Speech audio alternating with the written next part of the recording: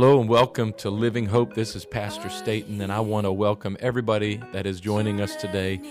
A shout out to our e-family, all of you that are joining us through the internet. I want to remind you every Sunday morning at 11 o'clock, you can join us live at tv.livinghopemd.com. I pray that today's message blesses you and that you enjoy the word as it is shared today. I'm too lost to be found, and I know it's in my mind. Today is going to be a great day. Amen. Amen. Would you stand with me this morning? How many know this is the day the Lord has made? Can I get a few folks just to join with me in declaring, I will rejoice and be glad in it? How many know how to be glad? Anybody? It's not a word we use often, but do you know how to be glad? Why don't you look at your neighbor, show them your glad face? What does that look like when you're glad? Because a lot of people, you don't show that face as often. Show them your glad face. Put a smile on. Amen. We used to sing that song all the time. I know Maddie's not in here. She's in hyphen. But I'm so glad that the Lord saved me, right? We used to sing that all the time. If it had not been for Jesus, where would I be? I'm so glad that the Lord saved me. And as I prepared this morning, when we used to do it back at the old church campus, I remember as a teenager, pastor would be leading worship, and he'd always get to the end of that song, and he'd have his little part, and I'm glad about it. Y'all remember that part? And I'm glad about it. I'm going to shout about it. Just took me back as I was preparing. Was anybody glad about it this morning, that the Lord saved me? God is so good, amen? Well, let's begin this Sunday school hour. If you have your Bibles, please turn to Proverbs chapter 23. We're going to read one verse this morning. And while you're making your way there, I give honor to our pastor this morning for this opportunity to speak once again. Give honor to him and his family. We truly have the best of the best. I believe in all the Pentecost here at Living Hope. And so I give honor to them. I also give honor to my wife this morning, my beautiful wife. I know she's not in here. Every time I get up here, she's not in here. But let her know, I am blessed. And don't worry, I know I'm blessed. I got the best deal out of that package God put together. Amen. Thank you. Thank you, Brother Scott. Somebody's with me. Amen. Proverbs chapter 23 and verse 23. Would you read it with me this morning? Buy the truth and sell it not. Also wisdom and instruction and understanding. Buy the truth and sell it not. Would you put your Bibles down and pray with me this morning? Lord, I thank you, God, for such a beautiful day, Lord. I'm glad to be in the house of the Lord this morning, God. Thank you for your word, Lord. Thank you for this opportunity, God, to be in your presence. God, open up your word to us today. God, challenge us. Help us to grow closer to you, God. Help us to buy the truth, God, to possess the truth, to get the truth no matter the cost, God, and never let it go, never sell it. And I pray that in Jesus' name, amen. You may be seated. So I'm going to start this morning's lesson out slightly different or in a slightly different manner than perhaps the norm. And I'd like everyone to participate if you can. All right. I can understand if you can't, primarily because the main reason I understand is we're living in a time where we may not even carry this around anymore. But if you have cash on you, I'd like you to take out a bill. Find a bill if you have it. Take out a bill. It doesn't matter the bill. It could be a $1, $2. Those are rare. $5 or $10, $20. If you're a big baller and you got $100, maybe we can have a separate conversation. I can introduce you to the Henderson Fund. All right? I'm kidding. I am kidding. Maybe I'm not. Come see me. We can, have a little discussion. But I'm going to participate as well. I have a $20 bill in my hand. And so my analogy this morning, my question to you, how many of you have ever seen counterfeit money? Most of you guys have. Cool. I have too. Some of these counterfeit attempts were terrible. They look like Monopoly money. right? But there's some, and even today, maybe you're holding a counterfeit dollar and you don't even know that you're holding a counterfeit dollar. How do you know if the bill you're holding in your hand right now is genuine or counterfeit? Do you know? How do you know? Yeah, some people do that. Sister Valerie, hold it up to the light, right? Check it, make sure it's good. You get that little marker and scrape it. Now, some of us have seen some terrible attempts at fake money. But as our world gets more sophisticated and complex, counterfeiters have become more adept at successfully passing off the fake for the real. Not surprisingly, according to the National Bank of Arizona, the U.S. dollar is the most counterfeit currency in the world, followed by the Mexican peso and the British pound. You may think counterfeiting is not the problem. Maybe it used to be in the past, but according to the United States Department of Treasury, an estimated $70 million in counterfeit bills are in circulation right now, potentially more. That's a lot of money. 70 million is a lot of money.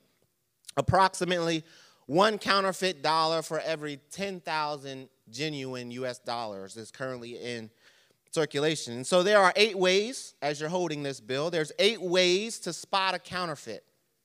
The first is color shifting ink. That's pretty normal. We see if you have your dollar bill.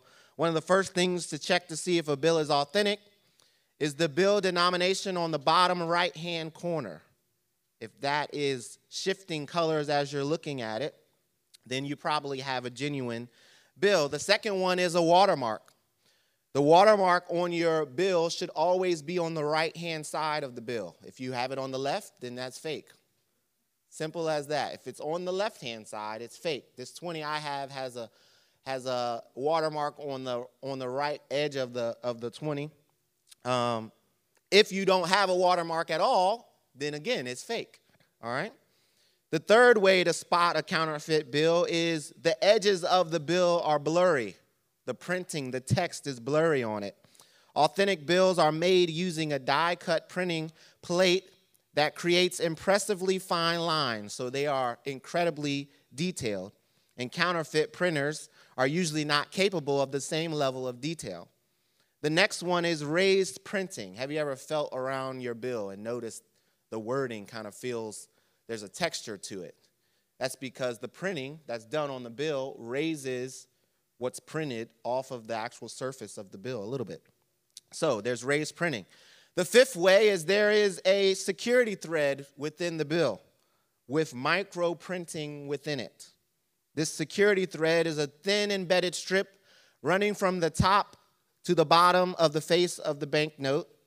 In the $10 and $50 bills, the security strip is located to the right of the portrait. In the $5 and $20 and $100 bills, it's located to the left of the portrait. In my $20 bill right now, so far it's passing all the checks.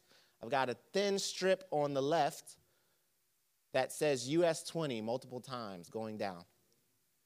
All right, the next one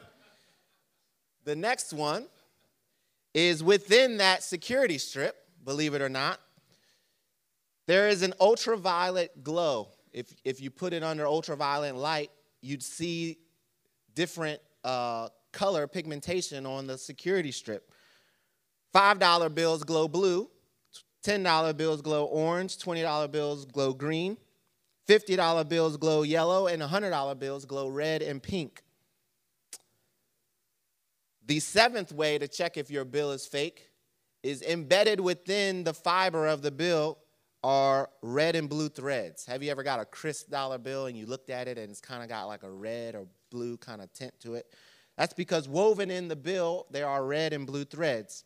And the last way to tell if you have a counterfeit is fairly simple. Every bill has a serial number on it. You get a bill that has the same serial number as another, well, somewhere along the line, a fake was created. So hopefully, the bill you are holding passes the counterfeit test that you just gave. If not, well, according to the Treasury and various banks, you should do the following if it didn't pass the counterfeit test. Write your initials and date in the white border areas of the bill that you suspect to be counterfeit. Don't go and use it, right? That way you won't get in trouble for it. But put it in an envelope and take it to the police. That's what they tell you to do. Take it to the police, put your initials on it, tell them what you found, and they'll handle it accordingly. So you can go ahead and put your money away this morning. Thank you for participating. Believe it or not, our U.S. Department of Treasury doesn't train its agents in all 8 of those ways to find counterfeit money. They don't sit down and have a class and say, here's what you should learn. Check for this, check for that. That's not how it's done. Surprisingly, the real way they are trained is they spend countless hours studying what the real thing looks like. And so they get so accustomed to handling the genuine bill that any other attempt, when another bill is placed in front of them, they are immediately able to know by studying the genuine thing what's fake versus what's real. And so just as there is counterfeit money, how many know there's counterfeit truth? Right? Counterfeit truth. Why do you think there are people circulating counterfeit truth? Why do we have that in the world we live in today? Just like there's counterfeit money, I can think of a million ways you might make some counterfeit money, but why would you orchestrate counterfeit truth? How do we recognize if this truth is counterfeit or a lie or fake? And as I was looking this up or even contemplating this lesson, my first inkling was the major question is, what is truth? As believers of God, first of all, the simple answer is truth is found in the Bible. Amen? Truth is found in the Bible.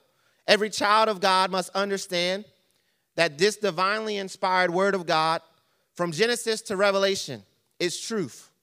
Truth is every defined doctrine that we find in the word of God. Truth is every single doctrine that we find in this word is truth.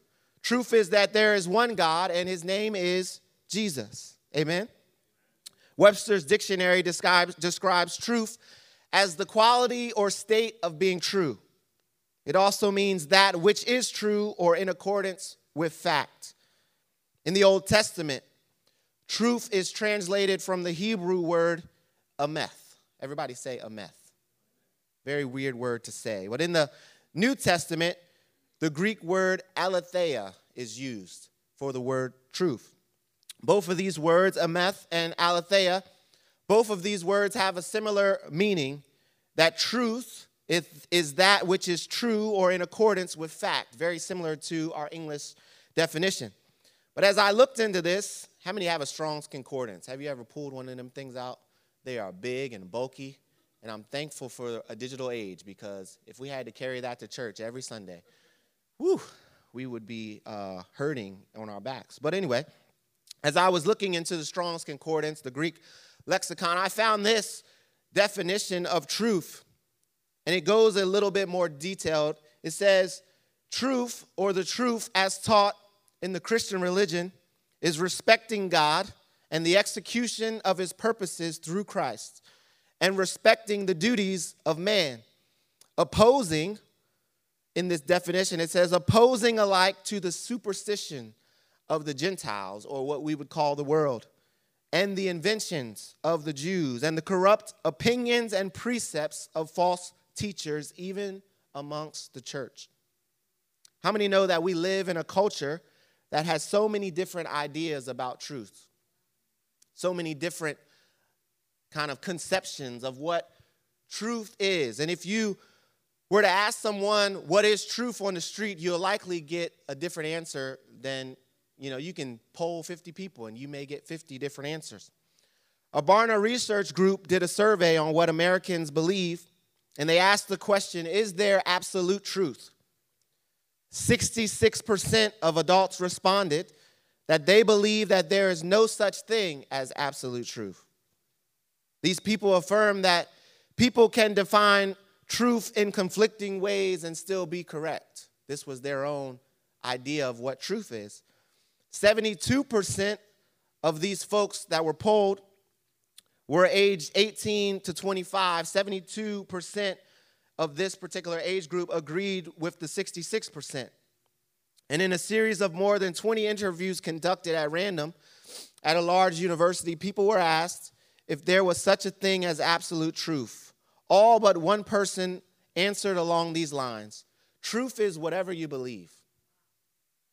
That's what these folks in a college, the next generation of what America will be governed and run at, right? This is the next generation. These folks believe that truth is whatever you believe. And they said there is no absolute truth.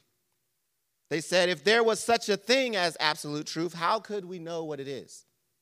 This is what the next generation, my generation, had to say about absolute truth. They would go on to say people who believe in absolute truth are dangerous. Isn't that weird? How can the truth be dangerous? How can this word of God be dangerous? It should be the opposite. It is a lifeline. It is exactly what we need. It's not dangerous. Amen? Do you think this research reflects the world we live in today? If you would ask your coworker, what is absolute truth? What answer would you get? What response would you get? If you have your Bible, let's look at Hosea chapter 4. Starting at verse 1. Hosea chapter 4, verse 1. We're going to read through verse 6. It says, "Hear the word of the Lord, ye children of Israel."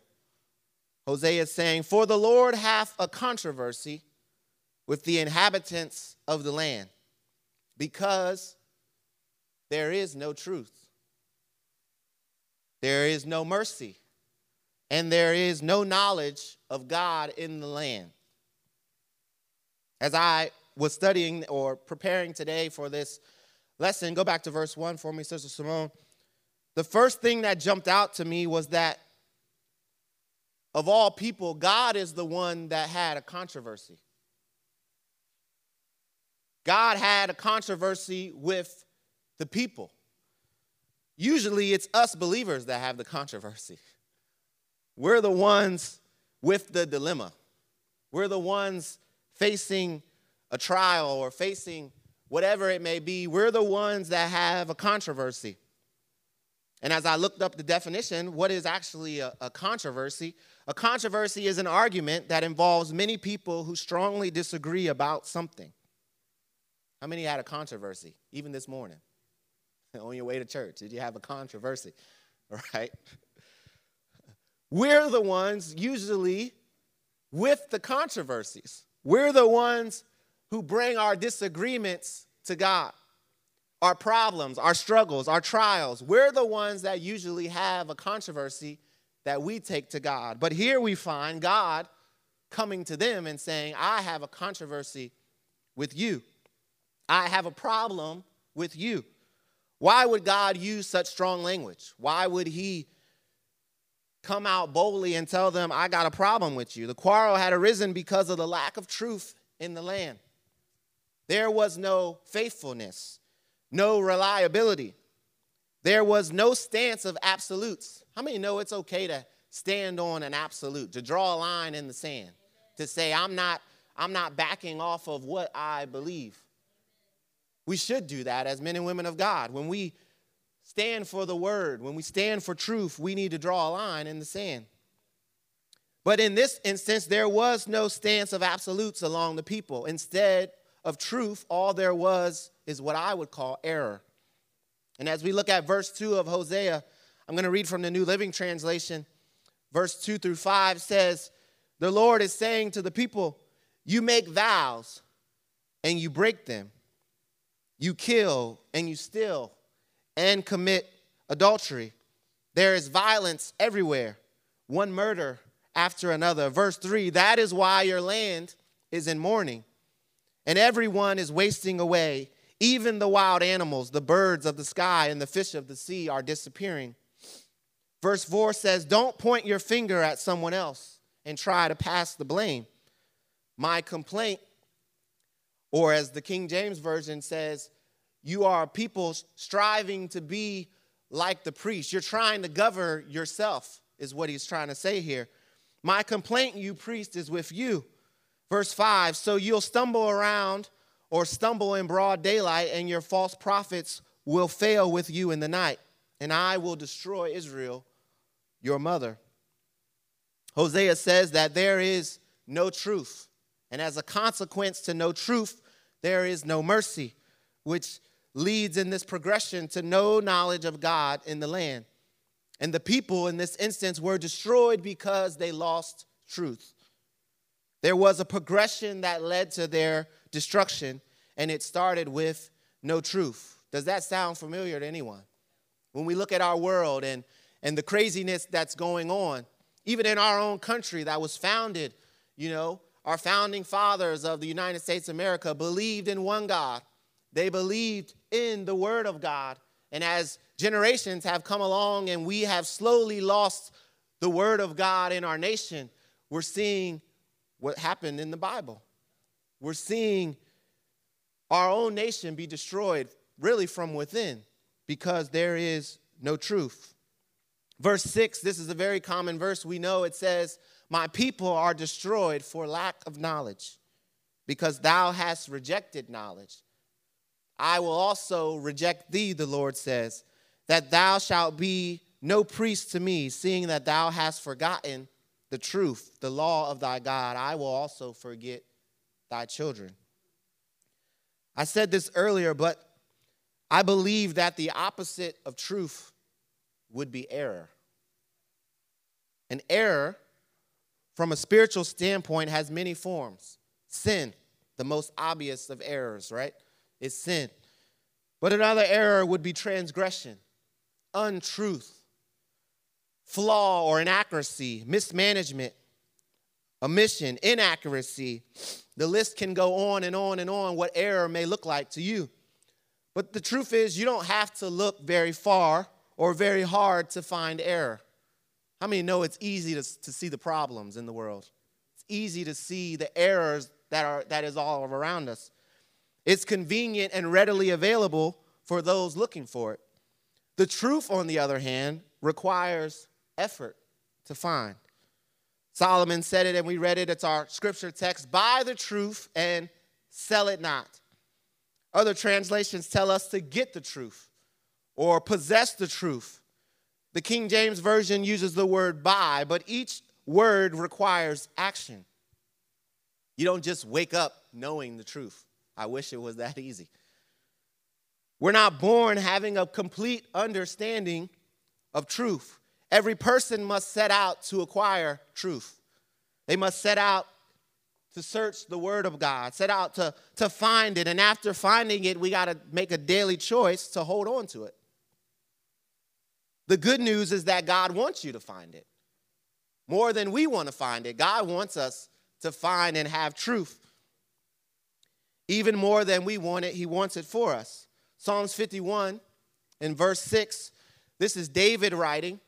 This was after David had been, the prophet Nathan comes up to him and he basically tells him, you're the problem, because he committed adultery and his whole ordeal with Bathsheba. His friend Nathan comes up to him and tells them all this. And we know the prayer, if you look at the beginning. Go back to verse 1 real quick. Simone, we've all probably read this verse in Psalms. Go back to verse 1 real quick. Psalms 51 and verse 1 says, have mercy on me, O God, according to thy loving kindness, according unto the multitude of thy tender mercies, blot out my transgressions. Verse 2, wash me thoroughly from mine iniquity, from my error. Cleanse me from my sin. This is David praying now. Verse 3, for I acknowledge my error, my transgression. My sin is ever before me. Verse 4, against thee and thee only have I sinned and done this evil in thy sight, that thou mightest be justified when thou speakest and be clear when thou judgest.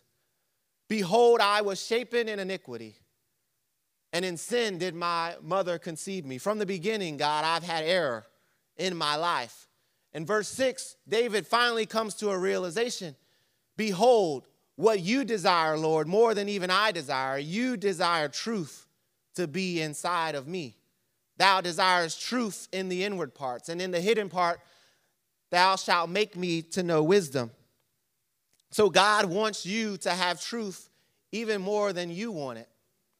The bad news, on the other hand, is that we have an adversary who hates truth and does everything possible to persuade us away from the truth. Jesus said in John chapter 8 and verse 44 that Satan was a murderer from the beginning and abode not in truth, because there is no truth in him, Jesus says. When he speaketh a lie, he speaketh of his own, for he is a liar and the father of it. Satan has always been, and still is today, what we can call a murderer. He hates truth.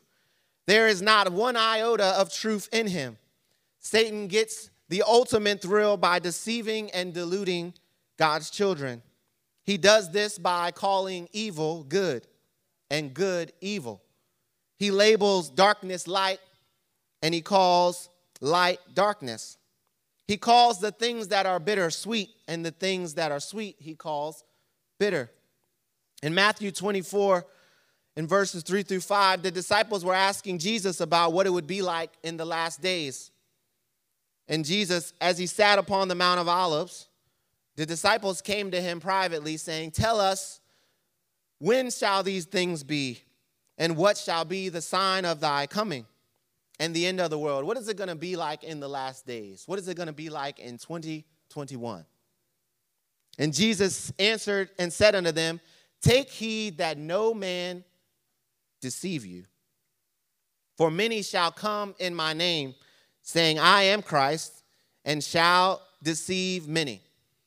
The first words that come to our Lord's lips when asked about the end of the age or the signs that are going to be in the last days was to beware of deception.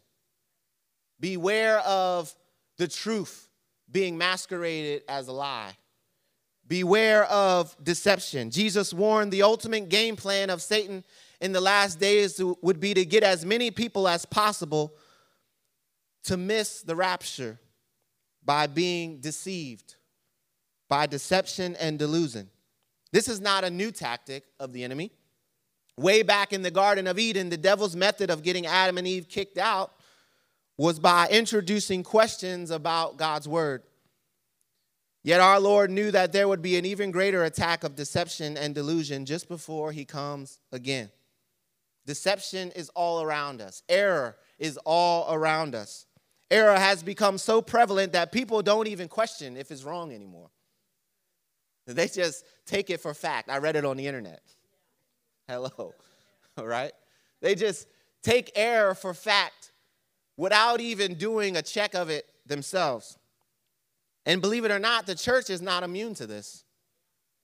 There are churches every day that let down their standards and compromise. And before you know it, it's led to them selling the truth, when all along they should have bought it and held on to it. If you're in a church, and I'm thankful it's not our church, but messages and catchphrases heard in the pulpits of America today are, "We're not judgmental. We allow people to live for God according to the dictates of their own heart. We don't want to preach a decisive or a divisive message. We don't want anyone to get offended at the word of God, so we want to preach a message that is comfortable for everyone." How many know that is error? That is error. Churches have fallen away from the truth without even realizing it. They've conformed to this idea of the world, this deception of the enemy. And believe it or not, they're selling the truth. Anybody glad that we're a part of the church that stands for truth, that believes in holiness and separation from the world, that believes you must repent and be baptized in Jesus' name, and you must be filled with the Holy Ghost, evidenced by speaking in tongues? We believe there's one Lord, one faith, one baptism, that there's only one God, and his name is Jesus. I've come to let someone know today, if that rubs you the wrong way, like Hosea described, we might have a controversy. Right? Church, do we believe that? that rubs us the wrong way, then there is a controversy. And unfortunately, the controversy isn't with God. The controversy starts with us. We don't believe what we believe simply to believe it. We believe it because we've experienced it. Amen? I said it earlier, I'm glad about it. The Lord has saved me. He's turned my life around, and I've experienced firsthand the truth of this word. The reason we believe what we believe is because everything written in this book is truth. In a day and an hour where truth may not be important to some churches, please don't ever believe that the truth is no longer important to God. It's always been important to God. The word of truth appears in the King James Version of the Bible 211 times. That word ameth, and aletheia appear in the Bible 211 times.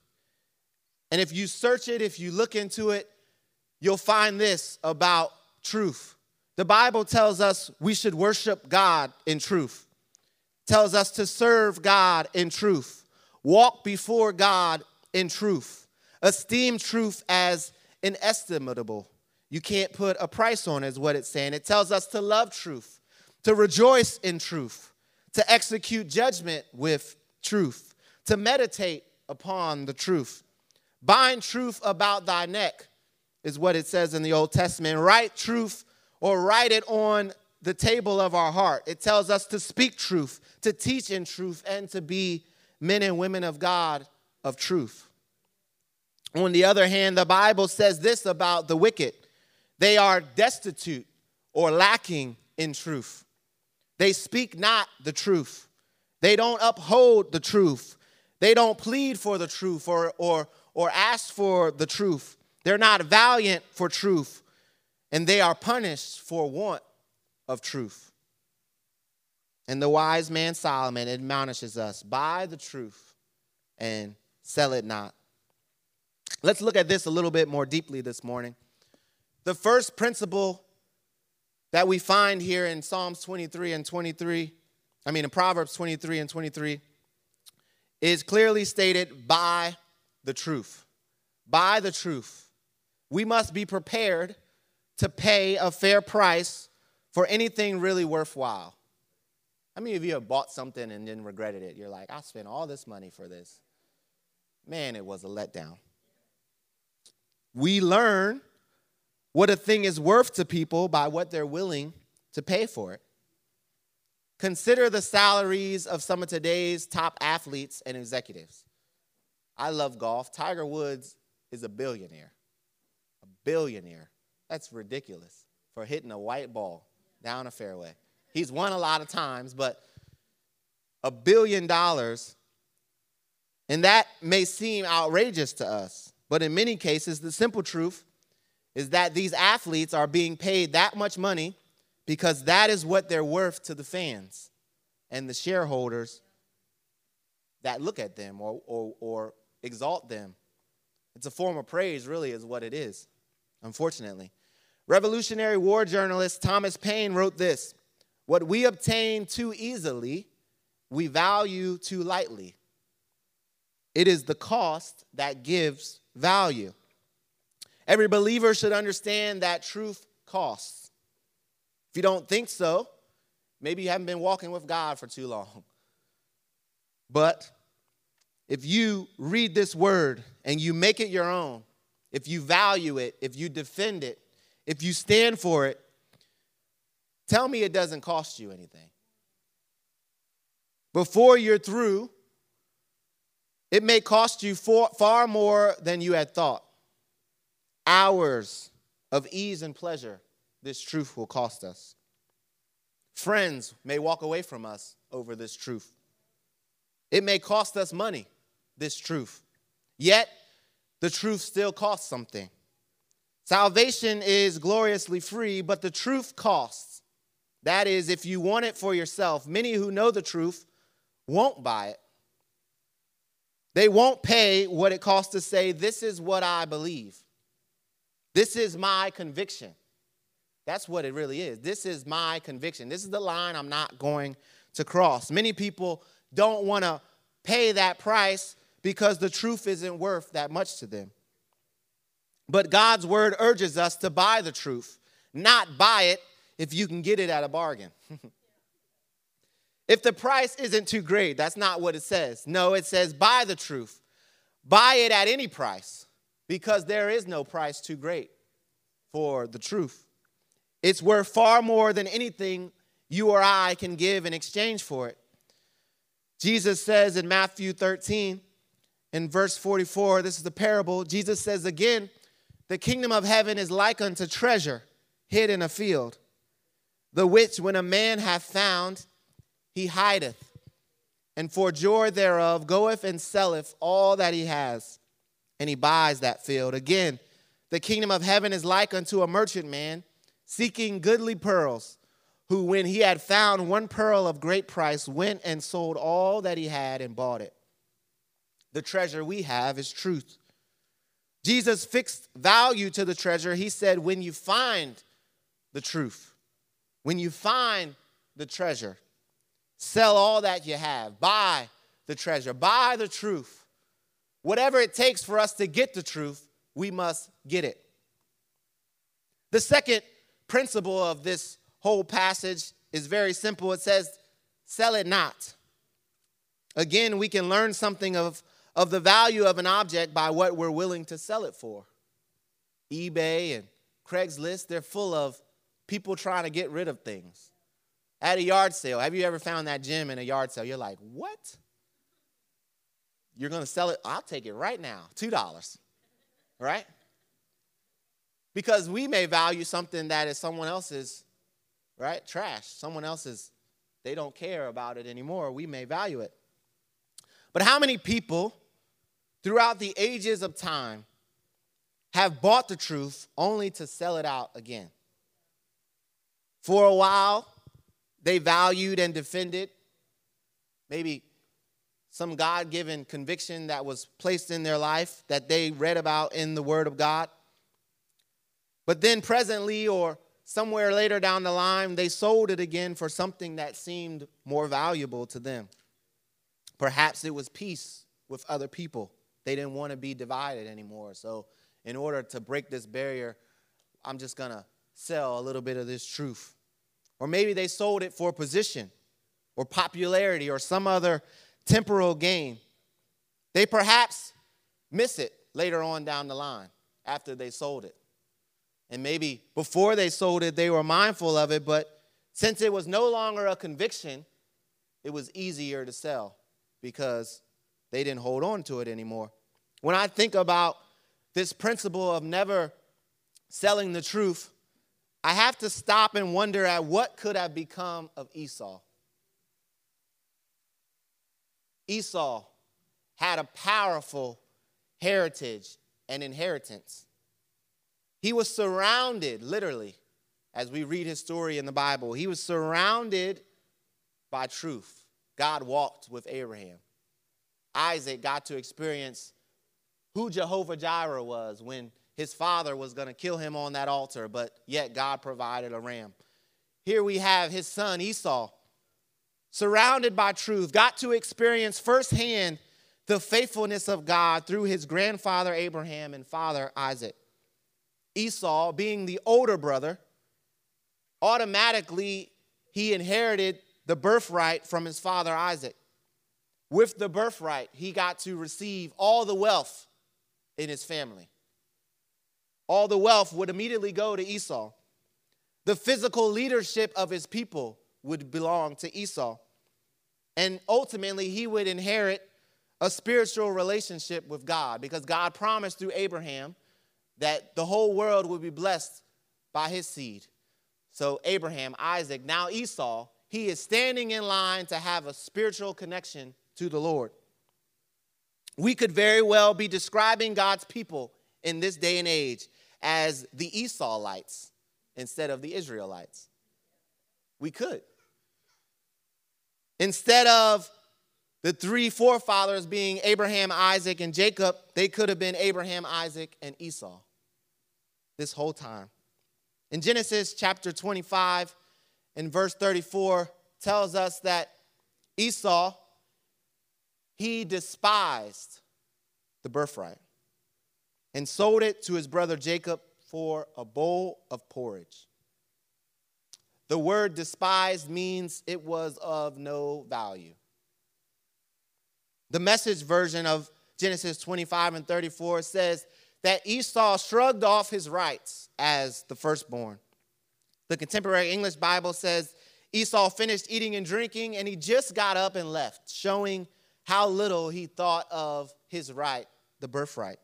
The New Century Version says Esau showed how little he cared about his rights as the firstborn son. To continue the relationship his father and grandfather had with God obviously didn't mean anything to Esau.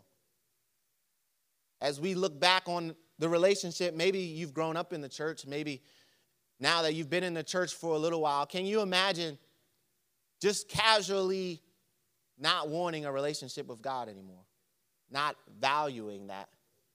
How many have seen the value of God in your life? Amen. Would you ever want to sell that away? Why would you want to sell that away? If you are born into truth and didn't have to buy it or sacrifice for it, be careful that you don't undervalue that which has been handed to you. The true value of some things aren't known until we lose them. When we say, oh, I wish I could have that back. I remember when I sold my dirt bike and wanted it back the next day, I was like, I don't have it anymore. I won't ever hear it rev up or I'll be able to ride it down the street.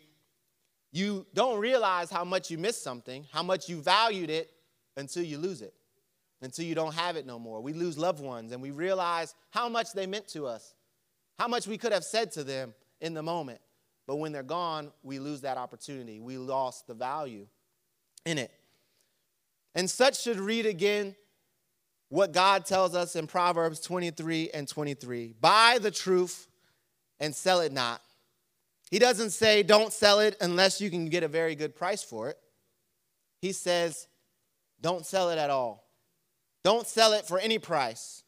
Buy it no matter what it costs, and when it's yours, do not sell it for any price or under any consideration. It is because the truth is so little valued in this time that we live in that many of God's people have become spiritually powerless.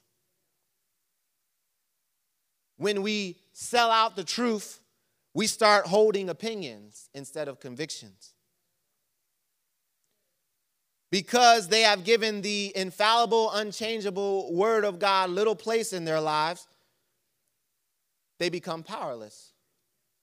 We start walking around, and instead of seeing the blessings of God, all we see is error. All we see is problem. All we see is situation and circumstance. We can no longer see the value of having the truth in our life. God blesses and uses those who buy the truth and sell it not. We talked about it earlier, but there is an enemy that wants to buy it from you. And he'll entice you with whatever he can to seal that deal, to make that transaction from you to him.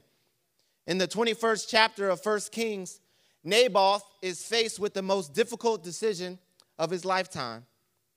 Whether he should sell his vineyard to the wicked King Ahab and his immoral wife Jezebel, or to refuse to sell his vineyard, which was given to him as an inheritance. The truth is, by selling the vineyard, he would have become very rich. He would have become favored in the world he lived in, and he would have stayed alive. Let that settle in for you. He would have sold out. He would have kept his life. Refusing to sell his vineyard was immediate death. It was certain death. I've offended the king. He can kill me, right?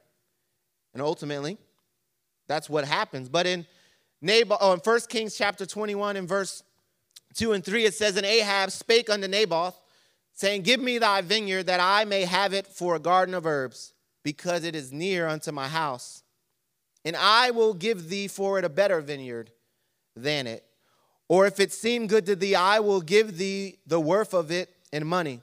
In verse 3, And Naboth said to Ahab, The Lord forbid it in me. that I should give thee the inheritance of my fathers unto thee. The church, us, you and me, we are in many ways, we're at the same crossroads that Naboth found himself at. Every day we face pressure. Every day pressure is being brought to bear from every side. The devil is constantly nipping at our heels to compromise, to let down, to back up, to just sell this truth a little bit so that we can more fit in with the world we live in. To give in would obviously be the easier route to take.